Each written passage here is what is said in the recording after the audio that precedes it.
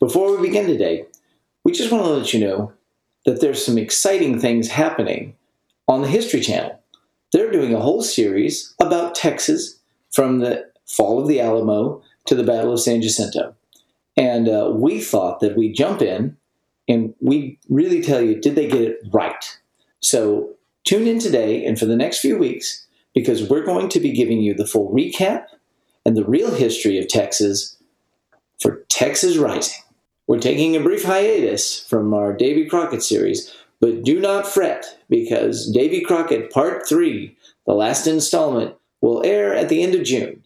So hang in there with us while we talk about Texas Rising. Remember, if you'd like to support the show, you can go to patreon.com/Texas Podcast. And without further ado, here's the show. Yeah, the first thing you see on a show on the History Channel about the history of the Texas Revolution, March 7th. The date is wrong. Totally wrong. Howdy, you're listening to Come and Take It, a talk show about Texas by Texans, where three friends born and raised in the Lone Star State share our views on the history, culture, and just what it means to be Texan. I'm Mike Solkowski.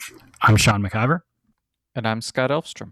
Today we're going to talk about Texas Rising, the 10-hour mini-series that's been airing on the History Channel.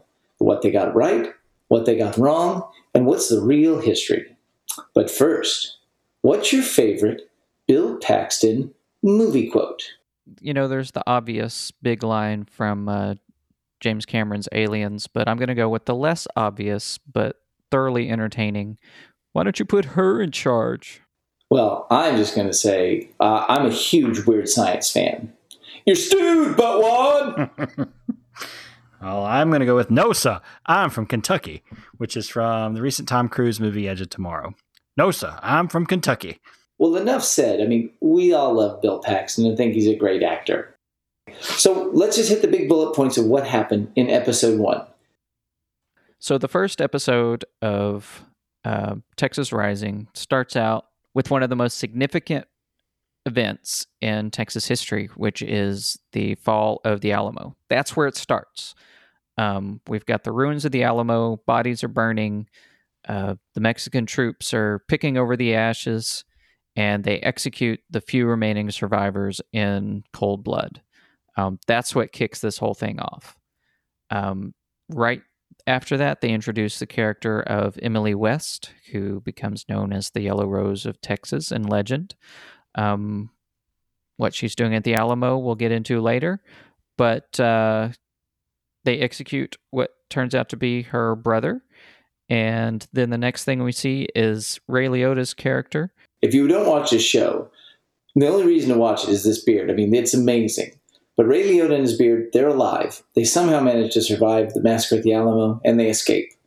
Then we're taken and introduced to Sam Houston, played by the wonderful Bill Paxton, and we see that the Texas Army is falling apart and is near mutiny. Yeah, and they're located in Gonzales, which is about 60 miles away. Okay. And then they cut back to Santa Anna talking about how he's going to just grind out the Mexicans and kill them. And he kills a chicken. He's got some roosters that are for cockfighting, and he kills one and snaps one of them in the neck because he's named Sam Houston. And it kind of shows you Santa Anna's character. So then we cut to the Texas Rangers, who are out on the prairie ranging and patrolling. They're led by Deef Smith, played by Jeffrey Dean Morgan. And yes, Deef is a correct pronunciation of the Deaf. We may say it Deaf Smith today, but it was actually Deef Smith. He has got some guys with him, including Brendan Fraser, who apparently is some type of Indian or half-breed or something. And then also in the group is a young guy, a womanizer, and who dresses like an outlaw from Tombstone, and then two guys who are young guys, and they basically are the comic relief of this series. And my wife said these guys are the Jar Jar Binks of this show. And they really are. They're horrible. But anyway, they run into so they're out patrolling, and they see this wagon being chased by these Indians on horseback. And we'll get to more about this later, but they rescue them, and this is Emily Morgan and Susanna Dickinson. Oh, and then they take those rescued survivors and they take them back to the Texan Army camp, and there Emily West meets Sam Houston and they hook up. They had a previous relationship, actually, you find out. Yeah, they kind of bounce back and forth between some of the different plot lines, but essentially the Texans are trying to get organized. The Santa Ana is gloating, and the Rangers are ranging. And that's kind of where we are with the story. So essentially the first 2 hours is really just the setup of the characters, and they're trying to establish some base characters. And we're going to get into the next 2 hours in our next recording. So let's talk about what they really got wrong and the egregious errors that just make us plain Texas crazy. Yeah. Okay. The first big thing. Okay. I first noticed that you guys sent me the link to the article from Texas Monthly that talked, it was kind of a preview of the show. And the very first thing they called out in that article I was watching for, and they get the date wrong.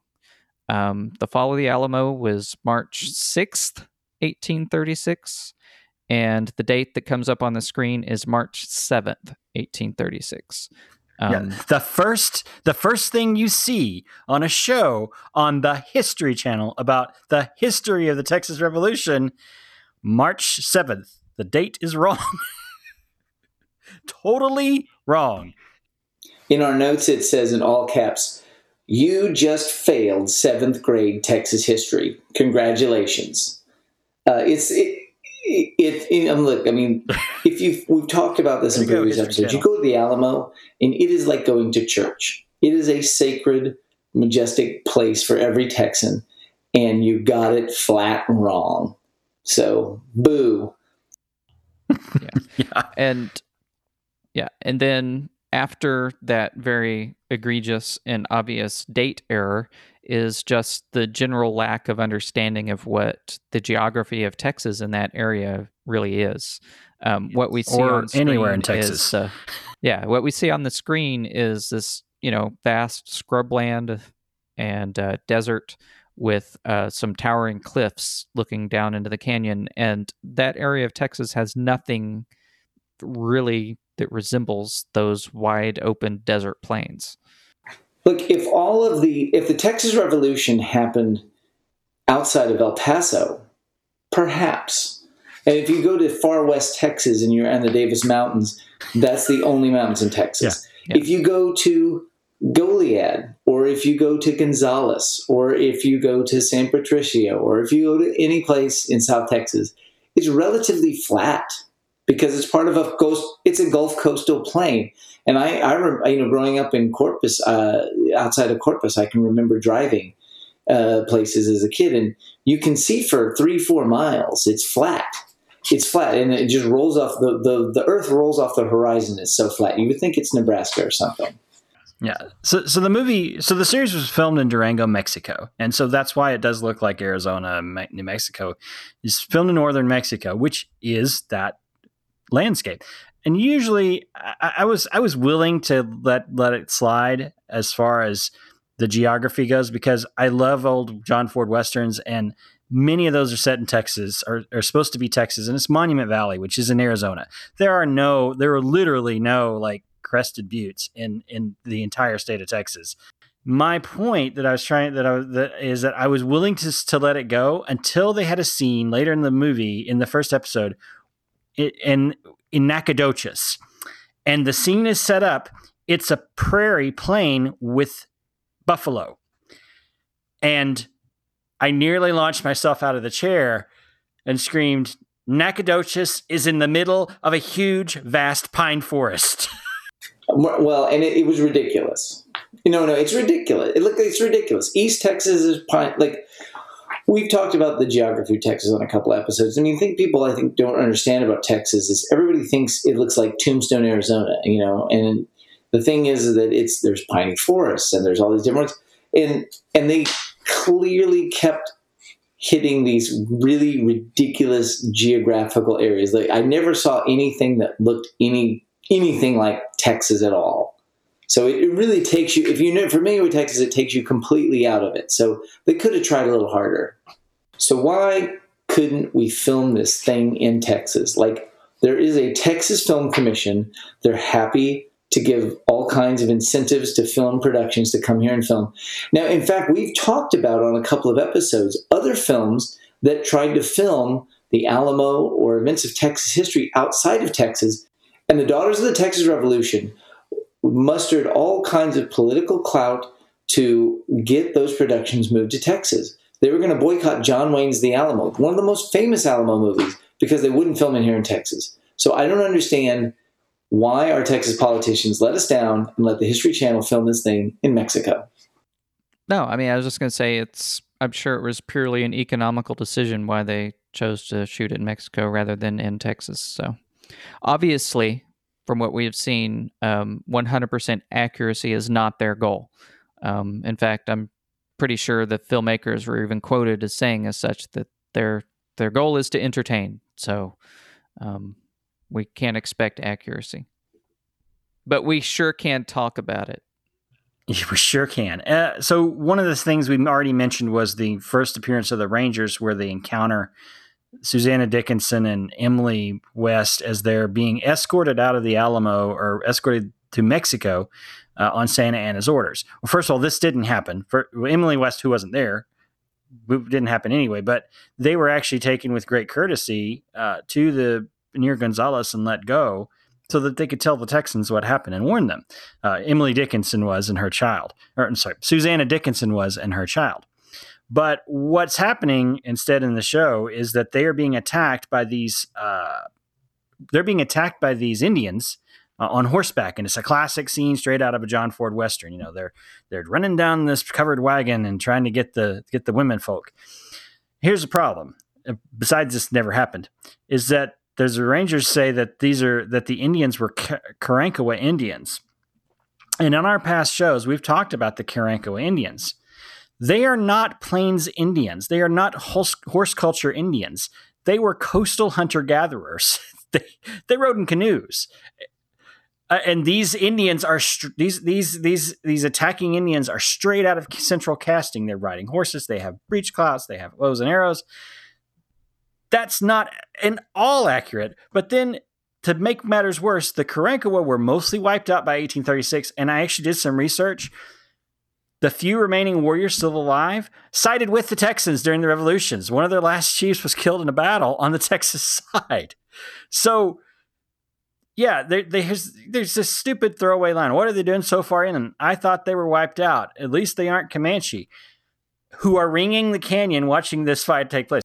That brings to light one of the other things that was pointed out in that Texas Monthly article, in which I concur with, which is there's a whole lot of dialogue, especially in this first episode, that is purely exposition. That the only purpose of the dialogue is to tell some sort of backstory and set things up so that people understand what's going on. Is it true that Sam Houston, when he left being governor of Tennessee, was drunk for 5 years and left his wife and yada? It's like reading off a cue card almost. It's like, here's all these bullet points I need to hit, regardless of whether it makes sense for my character to say these things.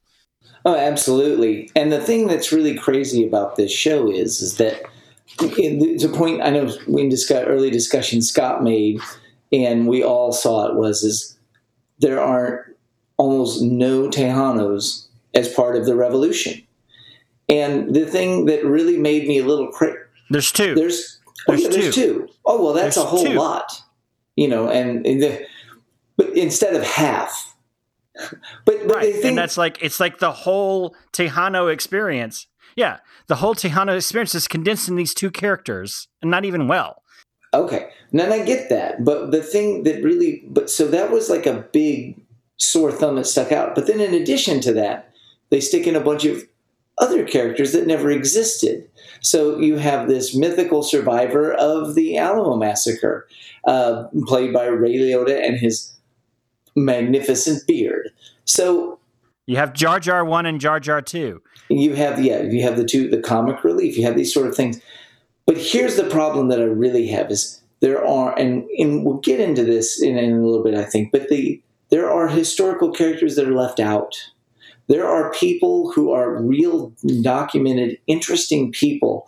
We highlighted Creed Taylor in a couple of tweets. And if you haven't listened to Creed Taylor, you have to listen to that episode, because he was a man.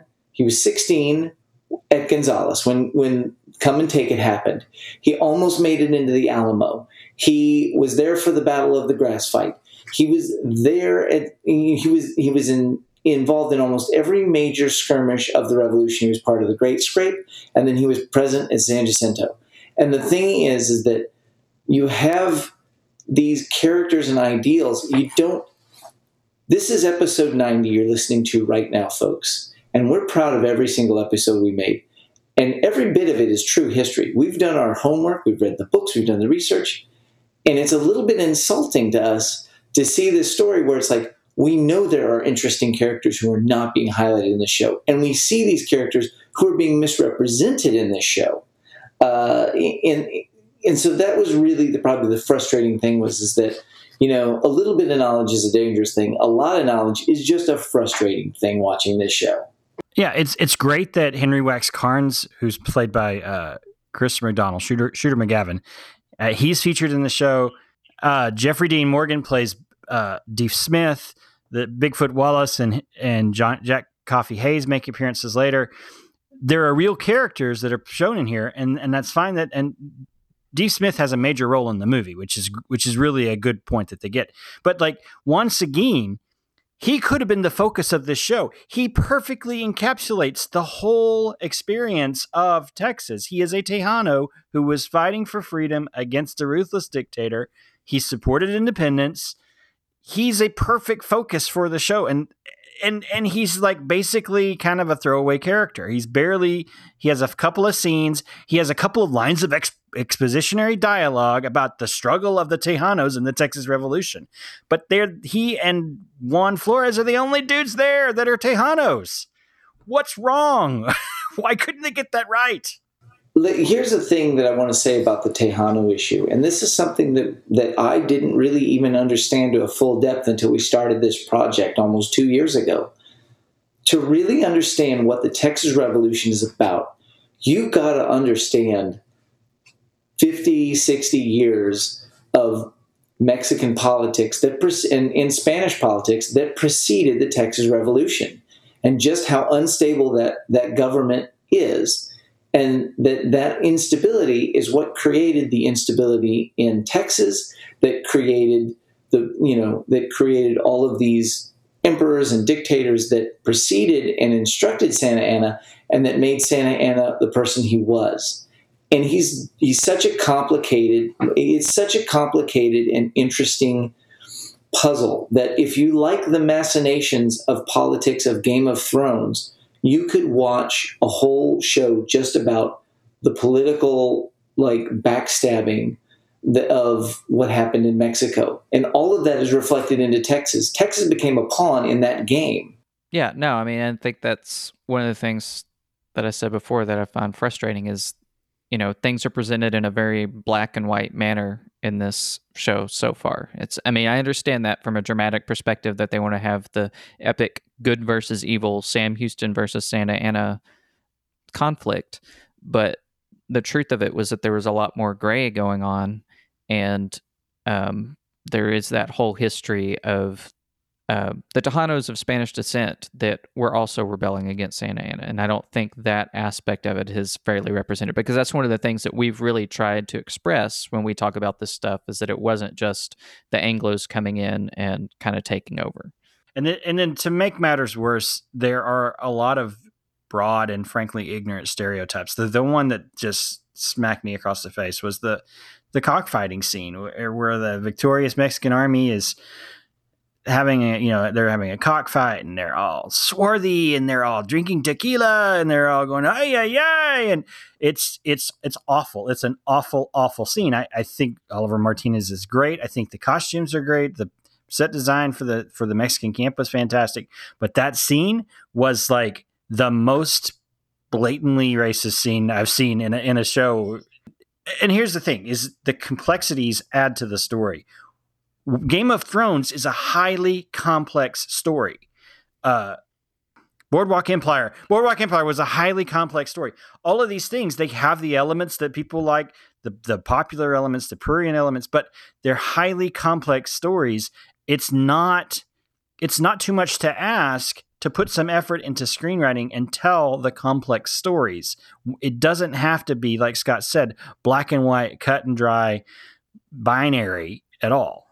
Well, let me just, we've said Game of Thrones a couple of times. If you've watched Game of Thrones and you watch the opening title sequence of this, it cribs from Game of Thrones a lot. And I think that there's this idea of, we'll create this interesting narrative with all these, zany characters that interact, and it's this big puzzle we're going to unravel. And truly, the history is very interesting and has a lot of those aspects. However, it's through the lens of Hollywood that they've distorted so much of the true history. Last bit of go ahead. No, I was going to say they definitely spilled Game of Thrones and Deadwood all over my Texas history. That's probably the most telling quote of the show. Yeah, they did. Last piece of this, Brendan Fraser plays a character who is a white man who is kidnapped. He's a fictional character. He's a white man who's kidnapped and raised by the Indians for some time, and now he functions as a aide to the Texas Ranger, a Texas Ranger / tracker, sort of knowledgeable sidekick person. He has these braids that are super annoying to watch him wearing. And the question I asked Sean watching this show on the first night was, did they really want to cast Willie Nelson? Could they just not get him? Was he busy touring or something? How did he get there? Yeah, just let me say that it is good to see Encino Man in a movie that does not involve mummies. I was afraid he was being typecast. Well, and that leads us to the next point, which is now we're kind of getting to some of the stuff they got right. Now, I think Brendan Fraser he got better in the second episode. The first episode, his accent was awful, and he just wasn't given a lot to work with. But otherwise, the casting of this show was fantastic. There is no doubt about it. It has a stellar cast. Yeah, what they did with it or what they were given, they did the most with what they were given. And if you read it, it's like a who's who of there's not a lot of A-game actors, but a lot of character actors, a lot of character actors actually in this movie. The only person who isn't in the cast so far that I'm disappointed about is native Texan Stephen Tobolowsky. But other than that, fantastic casting. So let's start at the top. I mean, Bill Paxton, Sam Houston. He's always dreamed of playing it. He's a distant relative of Sam's, and I think he's clearly got a lot of passion in playing it. I mean, he seems like he's having the time of his life playing Sam Houston. So that fun comes through for me, and I was impressed with his performance that way. And then Oliver Martinez plays Santa Anna, and he does a really good job. I don't think he does quite as good a job as Raul Julia did in the 1980s 13 Days to Glory movie, but he certainly gets the right notes, and we'll talk more about him in the next episode. Yeah, I think Santa Ana is for next time, but I like him. The girl who plays the woman who plays Emily West. Oh, yeah, Cynthia Addai Robinson, who's a British-born.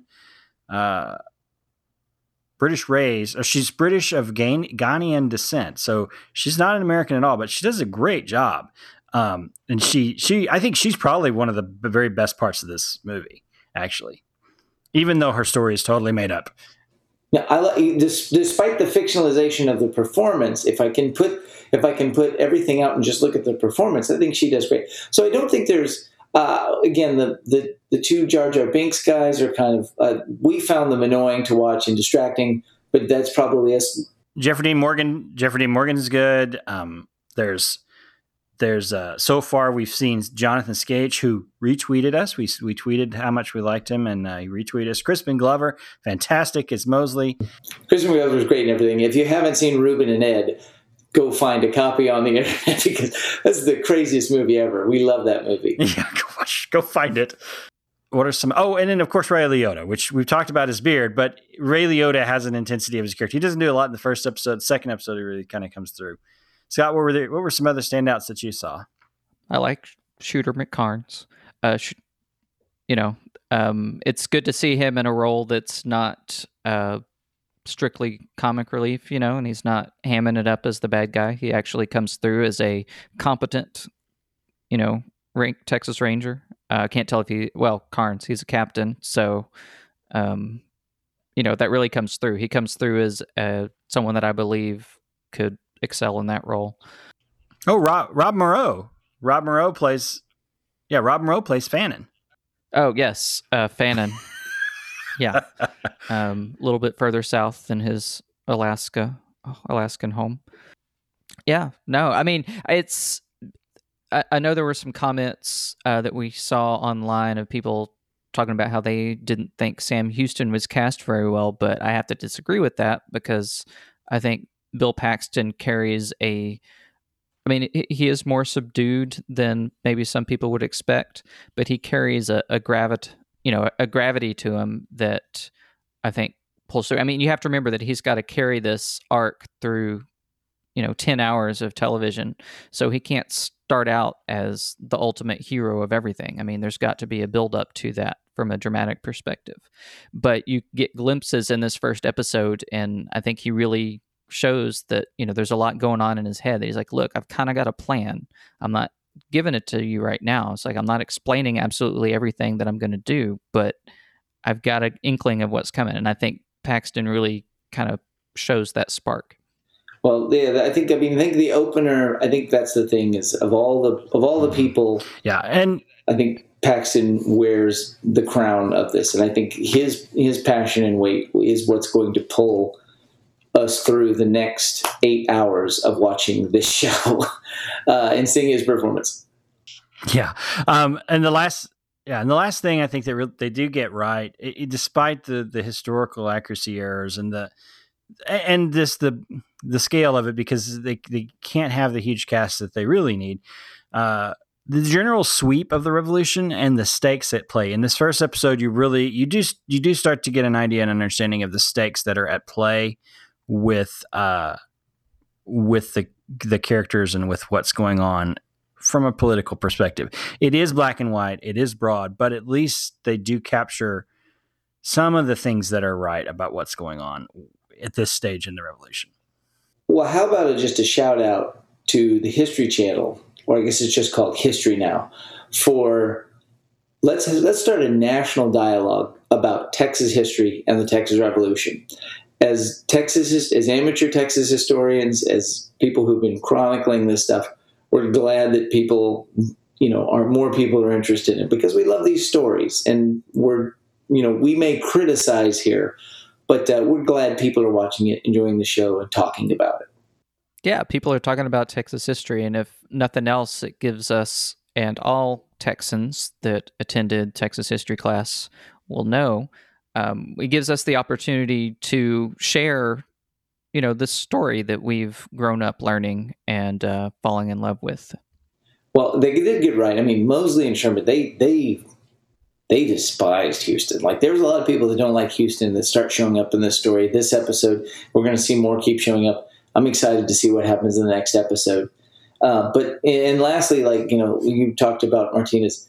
Good job. I think he's doing the best he can with the material he's given.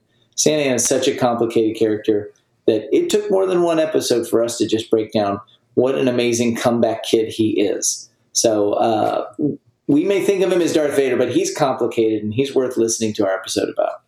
Yeah, I'd like to see Telemundo or Univision or even though I don't get it, El Rey, do a long-form miniseries on the life of Santa Ana. Here you go, Robert Rodriguez. This is a call out to you. There you go. Well, let's take a pause here, and let's talk about some second opinions. Some second opinions that we sent out the notes to you guys. We said, hey, send us messages, send us comments, email us, tweet us, just get a hold of us. So we're going to run through and answer some questions, give some comments that people had off the internet. So first up, we have from Pi227 via Reddit and Texas History said, looking forward to hearing your podcast. I'm about 15 minutes into Texas Rising, and I'm just shaking my head. Yeah. Well, no, I was going to say the part about shaking your head. That's pretty much what I did when I had in my notes here, Texas 100% desert since 1836 or so, I guess.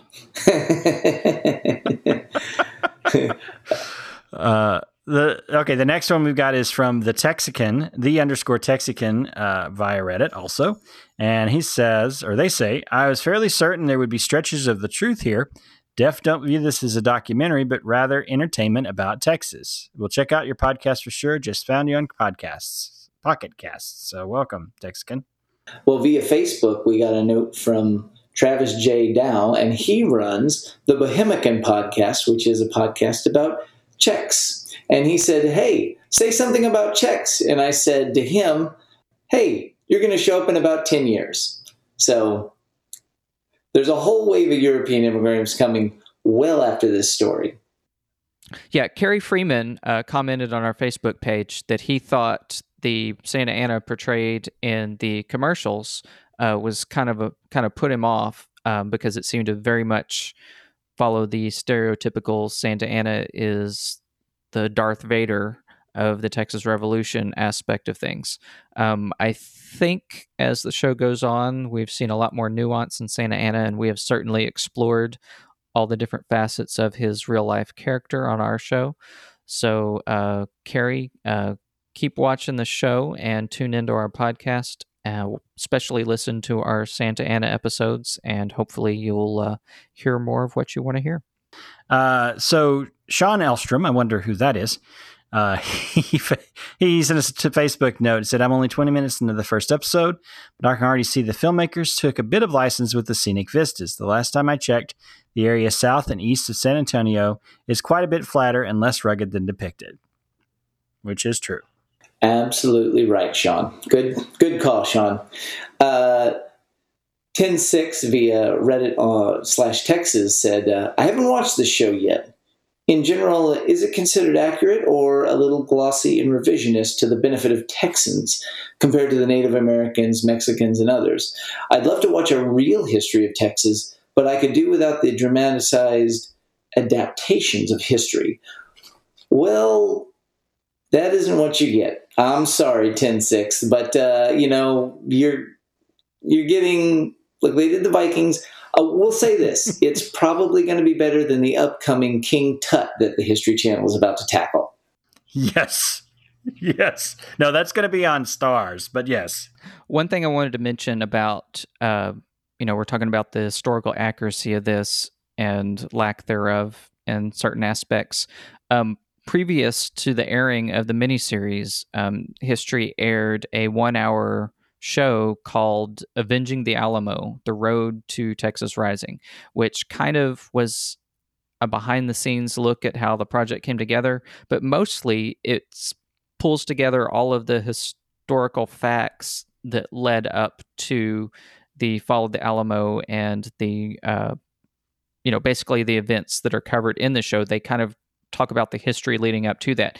And honestly, when I watched that, it was much, much more informative and just as entertaining than the actual miniseries so far.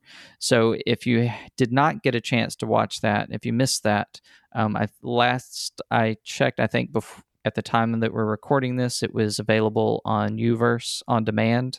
I'm sure the other cable networks would also have that. Otherwise, I think you could probably find it online somewhere. But I would highly recommend you watch that because it has a lot more depth to the information of how these events started out. I got a great tweet that we saw. We retweeted this one.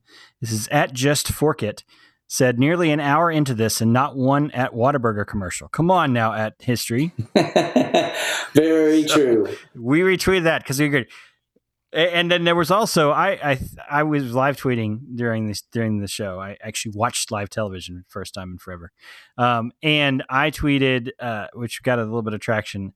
I said that this Sonic commercial that they keep airing is more historically accurate to Texas than the show is.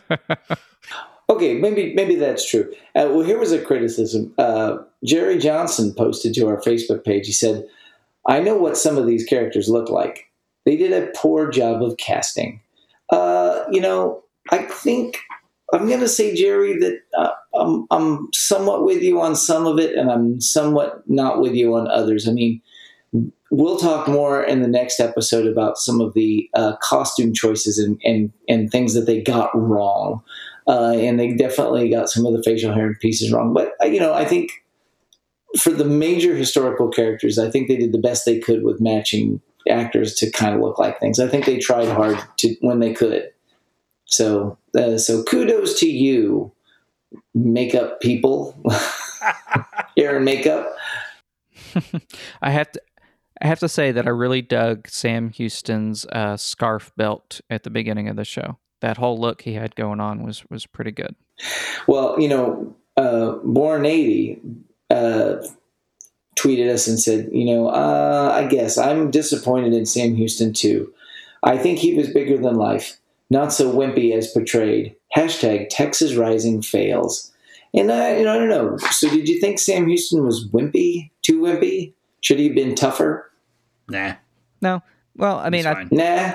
I don't think he has. He was fine. I mean, I don't think Bill Paxton has the physical presence that most portrayals of Sam Houston's have had. He's, you see the giant Sam Houston driving down to Houston, but Sam Houston was allegedly a very large, bulky, robust man, and Bill Paxton's, kind of a tall, skinny guy. But I think he still has the like Scott said, he has the gravitas and the character and the characterization and the swagger of a Sam Houston, and that's where he brings it. But I did like that they showed the scene where he had his shirt off at the opening, and you saw all the scars and the wounds that he took at early in his life, and it was just like, oh, you're a credible soldier guy because you got shot in the groin with an arrow and other places. There was a guy, and Sean might talk about him a little bit more, but there's a guy, J.A. Burnson, at J.A. Burnson, and he was in fuego. He was on fire on Twitter, live tweeting the show, and he was really hilarious, and he did a lot of interesting bits. He also wrote an op-ed for the Austin American-Statesman, and that's a great little article he had there. Do you want to sum up what he said? Yeah, so we're gonna link the article on our show notes this week, but he sums up our thoughts, I think, with his closing paragraph, and I want to read this. It really does kind of capture what we wanted to say. There's two more. There's this bit, and then there's one more bit that really captures kind of how we feel about this. So what James says is, we can all laugh at this. You have to. It was at some point entertaining, and maybe, just maybe, a non-Texan might see it and get the very basic point that Texans fought a revolution against a pretty terrible dictator, won our freedom, and that Houston, Austin, Seguin, and a few other guys were real people who really lived, and to whom we are truly indebted. Maybe that viewer will even pick up a book and read what really happened. If so, then maybe there is a silver lining to this ludicrous farce. If only people still read books. Read a book, and then the last people. bit, I think, okay, so there was one final tweet, I think, that really captured both our love of our frustration with this show and our enjoyment of this show. And it's from @BrandonDavidson. And he says, I mean, it's bad, but # Texas Rising is way better than # Arkansas Rising would be. And yes, that's true. It is better. Yeah, nobody cares about that story.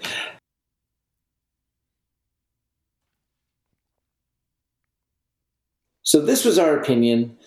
Look, we're trying to capture and help you guys understand what was good, what was bad.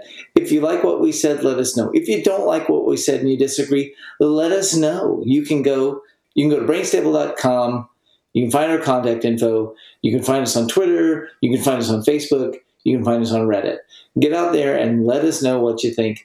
We got 4 more episodes. We got 8 more hours of Texas Rising. So strap in, tune in, and stick with us, because we're going to go this whole distance with you and talk about real Texas history. Thank you for listening. That wraps things up for today. You can find links and notes from today's show at brainstable.com. We'd love to hear from you, so like and share us on Facebook, follow the show on Twitter at Texas Podcast, or go to brainstable.com and leave some feedback. You can find our show and many other great history podcasts at historypodcasters.com. If you want to support the show, go to patreon.com/Texas Podcast. And a special thanks to podclear.com for helping to power the show today. You can follow us individually too. I'm on Twitter at Mr. Java. I'm Max Sean with 2 N's. And I'm Scotticus. We know you love the show, and we know you love Texas, and we know you love Sam Houston. So tell your friends, tell your enemies, tell everyone you know, and please leave a review on iTunes, because that helps us to find new listeners, just like you. We hope you'll join us next time, and remember that even if you aren't from Texas, Texas wants you anyway.